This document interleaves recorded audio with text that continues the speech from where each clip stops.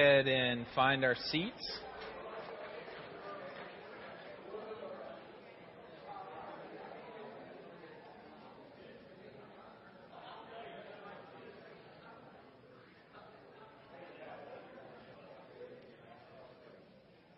As you are finding your seats, you can open up your Bibles to the book of Daniel.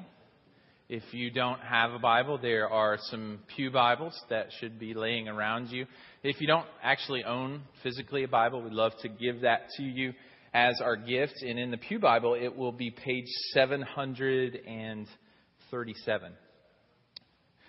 Well, this morning we are starting a new series called Kingdom and Exile as we look at the book of Daniel. And I'm always excited to start a book, I gotta admit, but I'm really excited about this book for a couple of reasons.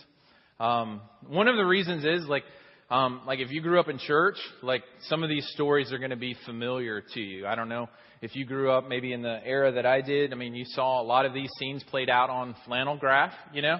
But as I've been studying this book, I mean, this is a terrifying book, really. I mean, I remember like the floating lion kind of up there with Daniel, and it seemed all very tranquil. But I mean, like if I read this out loud to my kids at night, it would be a little bit scary. So there are some vivid imagery, so it's going to be familiar, like if you have a background in church. But if not, there's going to be enough, I think, that you can jump in and understand where we are. But not only is it these wonderful stories, I mean, it has these pictures where, I mean, like we see like the hand of God writing on a wall, and people's blood like goes out of their face and they literally turn ghost white. I mean, and for a Middle Eastern culture, that's saying something. So this is a book that should keep our attention. You know what I'm saying? It should help us to stay in what we are focused on. And I really believe that in the midst of this book, God wants to do some pretty specific things. This book is an ancient book. I mean, it's written beginning around 600 years before the time of Christ. But like all Scripture, these are God's words, right? I mean, we can have a temptation, particularly maybe in the South, to kind of look at God's Word, maybe like it's in a petri dish and we're scientists and we're trying to dissect it. But we can't miss the fact that this is God speaking to us. These words caused nations to rise and nations to fall. It caused hearts to change. And the reality is, anytime that we open up the Word of God, God is addressing each of us. So we have a wonderful invitation from God. And this is what I think He wants to do in particular in our lives in this church. This book is going to go to the core of our fears. Most of us, if we are honest with ourselves, fear is a silent killer. It kills our joy. It kills our freedom. It causes us to walk around in a superficial way that won't acknowledge the reality of what's going on inside of us. So it's going to address us on the level of our fears, but it's also going to address us with a God that's greater than our fears and that can be trusted. I'm praying that God would use this book in particular to give us a global perspective. We all have this real temptation to shrink God down to the size of our lives, to shrink God down to the size of our concerns. What you're going to see in the book of Daniel is a global God who is working and shaping history towards His appointed end. And that's that people from every tribe, every tongue, every language, and every nation on the planet come to worship King Jesus. Right? That's what the book of Daniel is about. And I know that there are people in this room that are passionate about seeing the gospel go to the ends of the earth. This is going to be a book that you want to dial into. We want to be able to see God lift our eyes beyond our current circumstances to see a big picture of what God is doing in the world. This book is going to help us read our Bibles better. In Luke chapter 24, Jesus gives us his authoritative interpretation of the New Testament. This is what he says in Luke 24, after his resurrection and before his ascension. He says this, "And beginning with Moses and all the prophets, he interpreted to them in all the scriptures the things concerning himself." So, the Old Testament is not just merely a story, a collection of stories, but it is a picture to reveal Jesus. If we miss Jesus in the book of Daniel, we miss the whole book, right? So what we're looking to see is a definitive picture of the saving grace of God that is at work 600 years before Jesus is even on the scene. Right? So this is going to help us begin to read the Old Testament. And that's why I'm passionate about that. Because when you begin to see Jesus in the whole story, that this is one book with one story and one hero. And this isn't about daring to become a Daniel. Although Daniel is a wonderful, trustworthy individual that's worthy of imitation. But this book is about Jesus. Right? This book is about us having our hearts transformed as we behold the promises of God that ultimately find their fulfillment in Jesus Christ. Sorry about that. Daniel is a book that tells us something. It is probably the most important book if you're going to understand eschatology, which literally means the study of the last things. And so, you have to get the book of Daniel right, or you can end up in some pretty strange places. So we're going to look at what God has to say about the future. We're going to look at how God brings a picture of the future into the present to give his people hope. We're also going to see a picture of the sovereignty of God. We're going to see a picture of spiritual warfare, like the reality of real evil and real spiritual forces at work in the world. And so we're going to see a picture of God's sovereignty, but a picture of God's sovereignty, most of the time we think that makes us passive. But what we see applied in the book of Daniel is this is because God is sovereign and God is working and God is 100% for his people, it causes them to pray. So the book of Daniel is going to help us to pray. Daniel is 12 chapters long. The first 6 chapters of this book come to us as a narrative or a story. And those are going to be those flannel graph scenes that I was talking about that are going to be pretty familiar to many of us. And then the last 6 chapters of this book are apocalyptic, or they are vivid imagery that God gives to his people to show them his ownership of the future, to give them hope in the present. And we're going to look at that probably beginning at the 1st of October.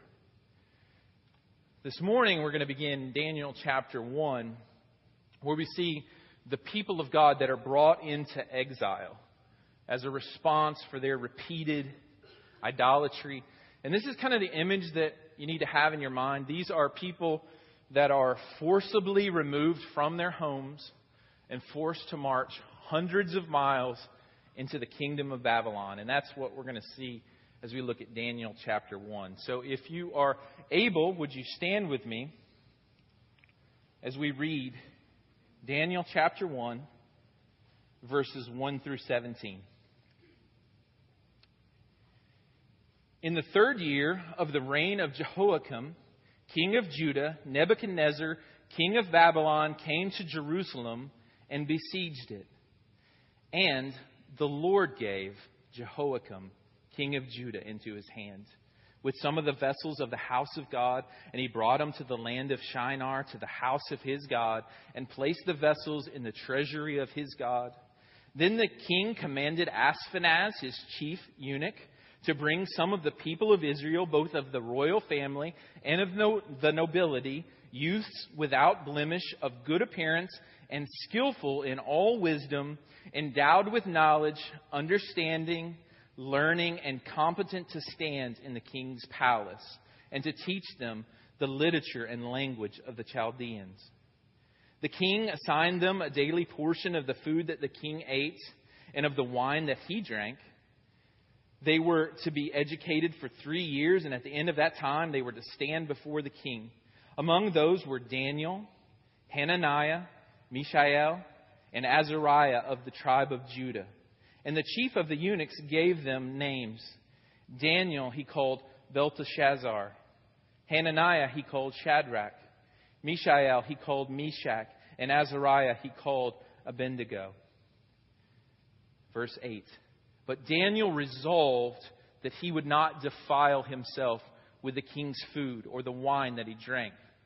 Therefore he asked the chief of the eunuchs to allow him not to defile himself. And God gave Daniel favor and compassion in the sight of the chief of the eunuchs. And the chief of the eunuchs said to Daniel, I fear my lord the king, who assigns your food and your drink, for why should he see that you are in worse condition than the youths who are of your own age?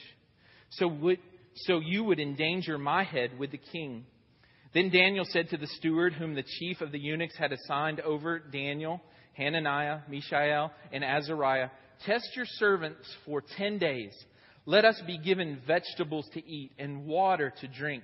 Then let our appearance and the appearance of the youths who eat the king's food be observed by you, and deal with your servants according to what you see. So he listened to them in this matter and tested them for 10 days.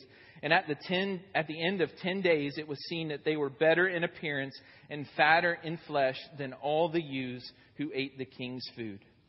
So the steward took away their food and the wine that they were to drink and gave them vegetables.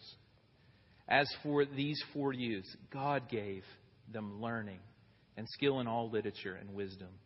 And Daniel had understanding in all visions and dreams. This is the word of the Lord. Thanks be to God. You may be seated. Let's pray. Father, now we want so much to see you. I pray that you would burn away the dross that so easily accumulates on our hearts, that you would cause everything to fall away except seeing Jesus in this moment. That you would visit us with yourself and that you would transform us by your word, that we may represent you as your people in the world. Thank you that this is dependent on you and not on our faithfulness, that you are the one that keeps us and sustains us. And I pray that you would send the Spirit now to empower me and to help us to apply this word very specifically to our hearts. I pray that you would help us in these moments to marvel at who you are. In Jesus' name, amen. So the book of Daniel is written to the exiles that are in Babylon. This is supposed to be a book of hope in the midst of national tragedy. It's a message that God's power and His purposes will not fail for His people. Takes place really over 66 years. So this is a collection of writings and a collection of visions. And like any good book, like chapter 1 kind of forms an introduction. It helps us to see some of the major themes of the book. It introduces us to some of the main characters. And the main character of this book undoubtedly is God Himself. You will notice 3 times in that narrative, God gave. God gave the people of Israel into Babylon. God gave Daniel favor. God gave these young youths wisdom and skill in all appearance. All of those things come from the hand of God. So we are looking at a narrative that highlights who God is, and we're going to be pulled into the drama immediately. Look at verses 1 and 2. In the 3rd year of the reign of Jehoiakim, king of Judah, Nebuchadnezzar, king of Babylon, came to Jerusalem and besieged it. And the Lord gave Jehoiakim, king of Judah, into his hand, and with some of the vessels of the house of God, and he brought them to the land of Shinar, to the house of his God, and he placed the vessels in the treasury of his God. So, this drama unfolds specifically as God gives Jehoiakim, king of Judah, which is the southern kingdom of Israel, into the hands of Nebuchadnezzar. And this happens all around 605 BC. And this begins a process that lasts about 19 years, where all of the people of Israel in the southern kingdom are moved forcibly from their homes and caused to march hundreds of miles to the kingdom of Babylon. I mean, this is a national tragedy. I mean, if you are aware of the history of the people of Israel, the idea of exile is the worst and the most unimaginable thing that could ever happen. All of the promises of God, you can remember back to the promises that are made to Abraham. All of the promises are, I'm going to give you this land. And it's going to be in this land that I'm going to show you my faithfulness. It's in this land that I'm going to raise up a people for myself. So the fact that these people are now in exile is absolutely unimaginable. And to make it even more explicit, I mean, it is at the hand of the Babylonians. It's at the hand of Nebuchadnezzar, who is, as we unpack this book, is a tyrannical ruler who just rules with an iron fist. And it is the people of God that are delivered into his hands. I mean, for us to be able to really get our hands around this, I mean, you have to think of it like this. Think of all of our national tragedies. Whatever it is for you. If it's 9/11, if it's Pearl Harbor, if it's the assassination of JFK, if it's the school shootings that take place, if it's the natural disasters that wreak havoc. Like, you can combine all of those things together and multiply them by about 1,000, and you might begin to get into the mind of what it means to be a person in exile. The reason that this is so devastating is because it's permanent, right? I mean, they're not in their land. They're not in their homes. And for us to be able to really understand the purpose of this book, and for this not to be just a collection of nice stories, like, we have to identify ourselves as exiles. The book of Philippians reminds us that this world is not our home. That we are citizens of the kingdom of heaven. That we have found ourselves in the midst of a cosmic struggle. And there are some specific things that I believe that God wants us to help make connection with as our lives as exiles. The first is, there's going to be times in our lives when our circumstances seem to contradict the character and the nature of God. There's going to be times in our lives when the promises of God seem distant to us. There are going to be times in our life when it seems like darkness is winning the day. And our perspective in those moments will shape how we live out our lives as exiles. I mean, there are going to be times in our life where we are going to legitimately ask, like many saints throughout all of history, where is God in the midst of this? Where is God in the midst of my suffering? Where is God in the midst of my trouble? And what we're going to see on display in Daniel chapter 1 is a God that is right there with his people, sustaining his people. What we're going to see come into focus is the redemptive sovereignty of God. Most of us, like, if you believe in a creator God, right, and you believe God created everything, like, you believe he's sovereign, but most of us don't believe in redemptive sovereignty, that God not only is sovereign over everything, but he's working all things together in our lives to meet us at a point of need, that he's meeting us exactly where we need him. So what Daniel chapter 1 shows us is that we have a God that is with us. We have a God that redeems. Tim Keller, in his book, The King's Cross, he recounts a story from George MacDonald called The Princess and the Goblin.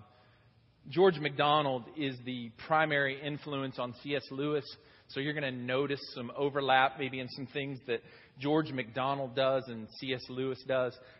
The Princess and the Goblin is a children's story, and it contains some very powerful truth for us.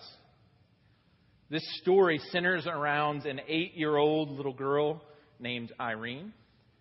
She has these wonderful visits with a fairy godmother that she looks forward to. And in the midst of this, there is this one time in particular that Irene receives a gift from her fairy godmother in the form of a ring that has a thread on it. On the other end is a ball that the fairy godmother will always hold on to. And I want to read you a portion of this story because I think it's going to speak to where we are. This is the grandmother speaking, talking about following the thread wherever it will take her. Remember, it may seem to you a very roundabout way indeed, but you must not doubt the thread. Of one thing you must be sure, that while you hold it, that's the thread, I hold it too. A few days later, Irene is in bed and goblins get into the house. She hears snarling in the hallway, but she has the presence of mind to take off her ring and put it under the pillow. And she begins to feel the thread, knowing that it's going to take her right towards the cave of the goblins. Inside the cave, the thread leads her up to a great heap of stones, a dead end. The thought struck her that at least she could follow the thread and go backwards and thus get out. But the instant she tried to feel it backwards, it vanished from her touch. The grandmother's thread only worked forward. But forward, it led to a heap of stones.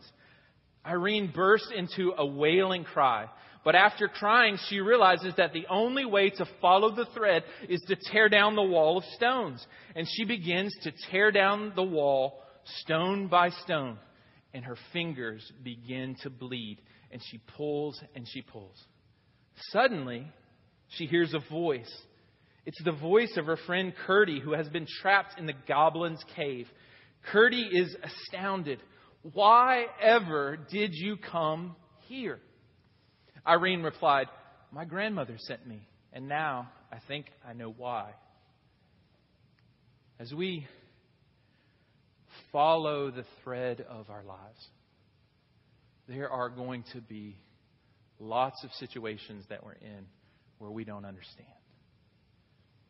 The key to living life as an exile is to know who's on the other side. The point of the book of Daniel is that this thread leads them to a place of unimaginable pain, an unimaginable sorrow, but on the other side is a God that is keeping them and sustaining them. Tim Keller goes on to say, the reason that we find it so hard to trust God in so many of our circumstances is because we're finite. Like, we're not eternal. And from the perspective of eternity, we have a God who is working and shaping all things to show His glory. But not only His glory, but to show us His power and His goodness in our lives. So, to live life in this present world, to live life as an exile, we have to allow God Himself to interpret our circumstances. It's very easy in our fallen world and what we think is our own wisdom to judge our circumstances or to judge God by our circumstances. God wants us to be able to know His character and His redemptive sovereignty in such a way that we trust Him in the midst of difficulty. Another point of connection for us is that we are living in a kingdom of conflict. Not only is this a national conflict, but this is a spiritual one as well. And from all appearances, Babylon has the upper hand. It says that the Lord gave Jehoiakim, king of Judah, verse 2, into his hand with some of the vessels of the house of God. The book of Ezra tells us that that's 5,400 vessels from the temple of God that are brought into Babylon. So when we're talking about, this is adding insult to humiliation. In the temple of these foreign gods is the things that are used to worship the holy God of Israel. In a real way, he wants to draw attention. Look at verse 3. He calls Babylon the land of Shinar. That's a throwback to the book of Genesis. In Genesis chapter 11, Shinar is where the Tower of Babel was built up.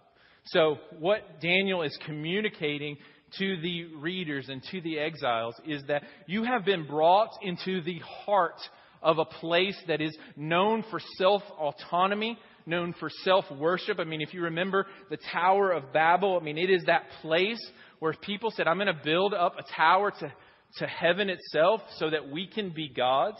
So that's what's on display. There is a kingdom that is in conflict. And not only that, but the king Nebuchadnezzar decides that he is going to take the best and the brightest from the nation of Israel, and he's going to reprogram them to be Babylonian. So the point could not be more clear.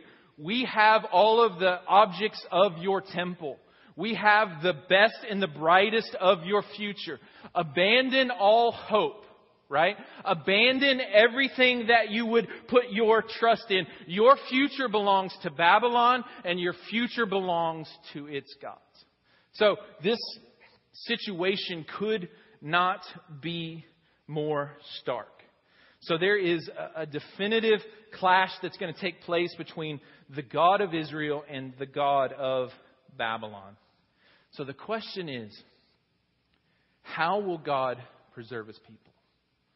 In this land that is filled with every conceivable indulgence, how will God keep His people pure? And it all kind of centers around this eating of food. Look at verse 8. Daniel resolved that he would not defile himself with the king's food or with the wine that he drank.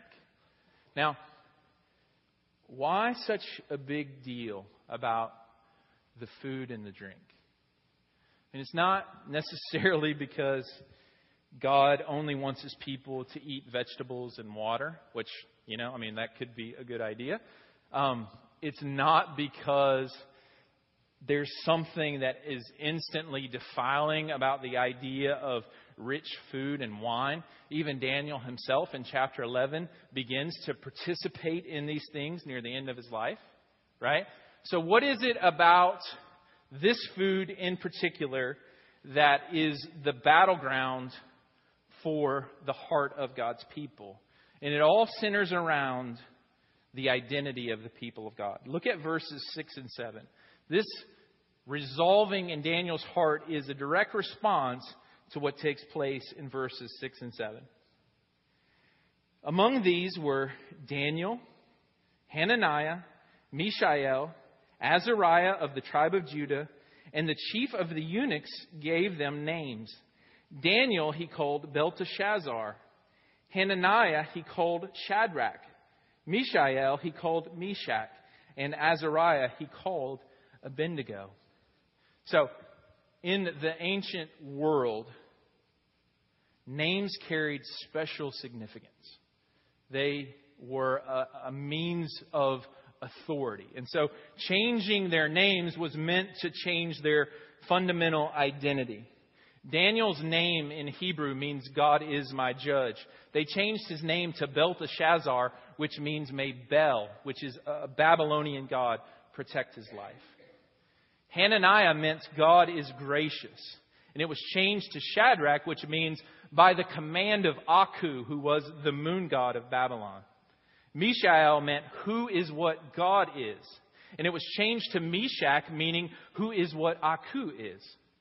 Azariah meant God has helped. And it was changed to Abednego, which means he was a servant of Nebo, another Babylonian god.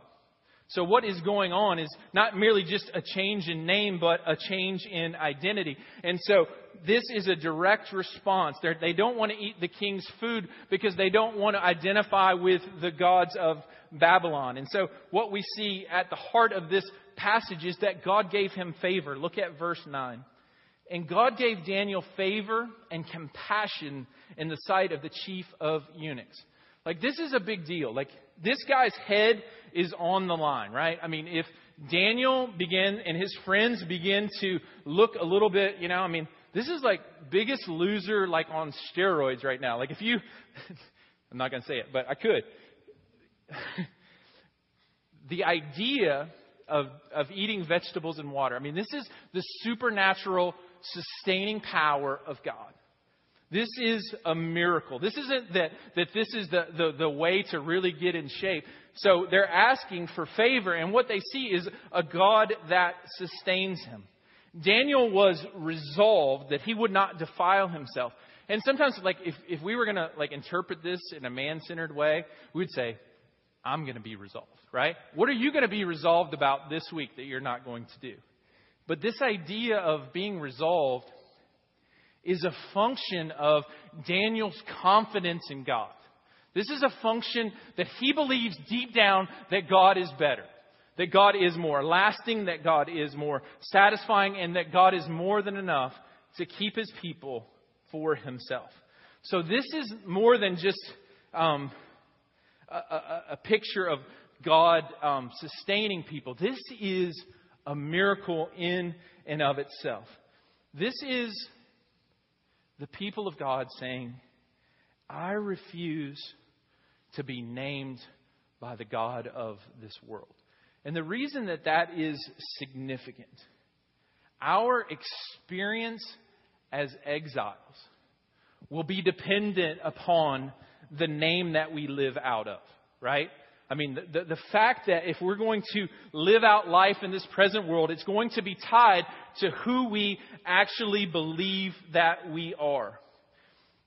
We don't want to miss this. I mean, there is an enemy of our souls. He may not be changing our name to who is like Bel, right? He may not be saying who is like Aku, but there are labels that we all wear inside of ourselves. There are some of you in this room, if I could have everybody's attention, that are carrying around the label that you are a failure, and that shapes your experience of God. There are some of you that are wearing the name that you are broken, beyond repair. There are some of you in this room that are wearing the name that you are unlovable and that you are unlovely. There are some of you that have resolved in this room that your marriage will be nothing more than a business partnership, and you're living under that name. There are some of you who have substituted intimacy with God for busyness for God, and that's a poor substitute, and you're living out of that. And the fact is that Daniel did not defile himself, but we have a Savior in and of himself who was never defiled by sin. And he took the defilement of all of those things that begin to label you. He took those on himself on the cross, and we are washed clean. And now we have a new identity. Instead of a failure, you have the fact that you are a son or a daughter of God. You have the label that you belong to him. You have the label that you are loved by him. You have the label that you are forgiven by him. You have the label that he has good works for you prepared in advance.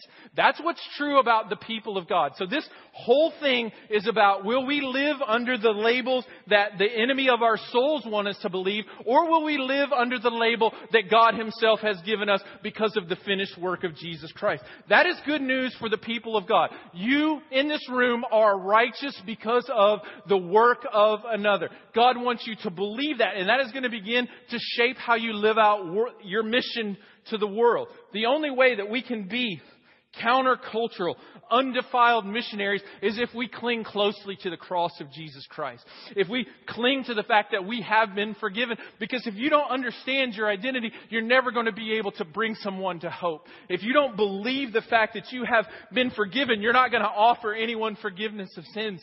So for us to be countercultural missionaries to Jonesboro, Arkansas, it means that we live in the good of the name that God has given us.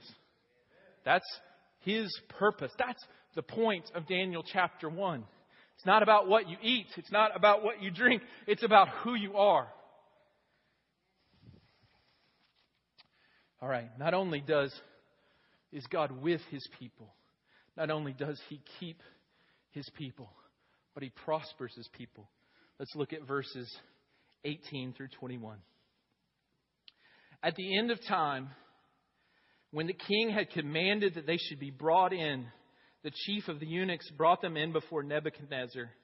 And the king spoke with them, and among all of them, none was found like Daniel, Hananiah, Mishael, and Azariah. Therefore they stood before the king, and in every matter of wisdom and understanding about which the king inquired of them, he found them 10 times better than all the magicians and enchanters that were in all his kingdom. And Daniel was there until the first year of King Cyrus. And the reason I bring this up is because as this book unfolds, God is the active agent in the story. God is the one that is preserving His people. God is actually prospering His people. But God's prospering brings Daniel right into the heart of conflict. Right?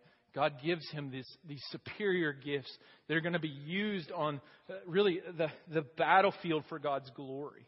So God prospers us not for our own comfort or our own sake. God's prospering takes us right out into the heart of the conflict. And that's what we're going to see unfold more and more. Not only a God that sustains us and keeps us, but a God that prospers His people in such a way that they show His glory to the world. And that's what we're praying, that God would do that in our heart, that God would do that in our life, and that He would do that in our church, that we would believe in Him in such a way that it would move us and shape us to believe that all He says about Himself and all that He says about us. Let's pray. Father, I pray that we actively fight against complacency, that we actively fight against just living out the motions here. I pray that you would legitimately free people from labels that they've believed about themselves their whole lives. I pray that you would free them from their sins. I pray that you would make a deep and a lasting impression on their souls. God, show forth your glory in your people as we behold your Son. Help us to be, Father, countercultural as we reflect your glory. I pray that you would send your Spirit to help highlight all that Jesus has done for us. It's for His power and His glory.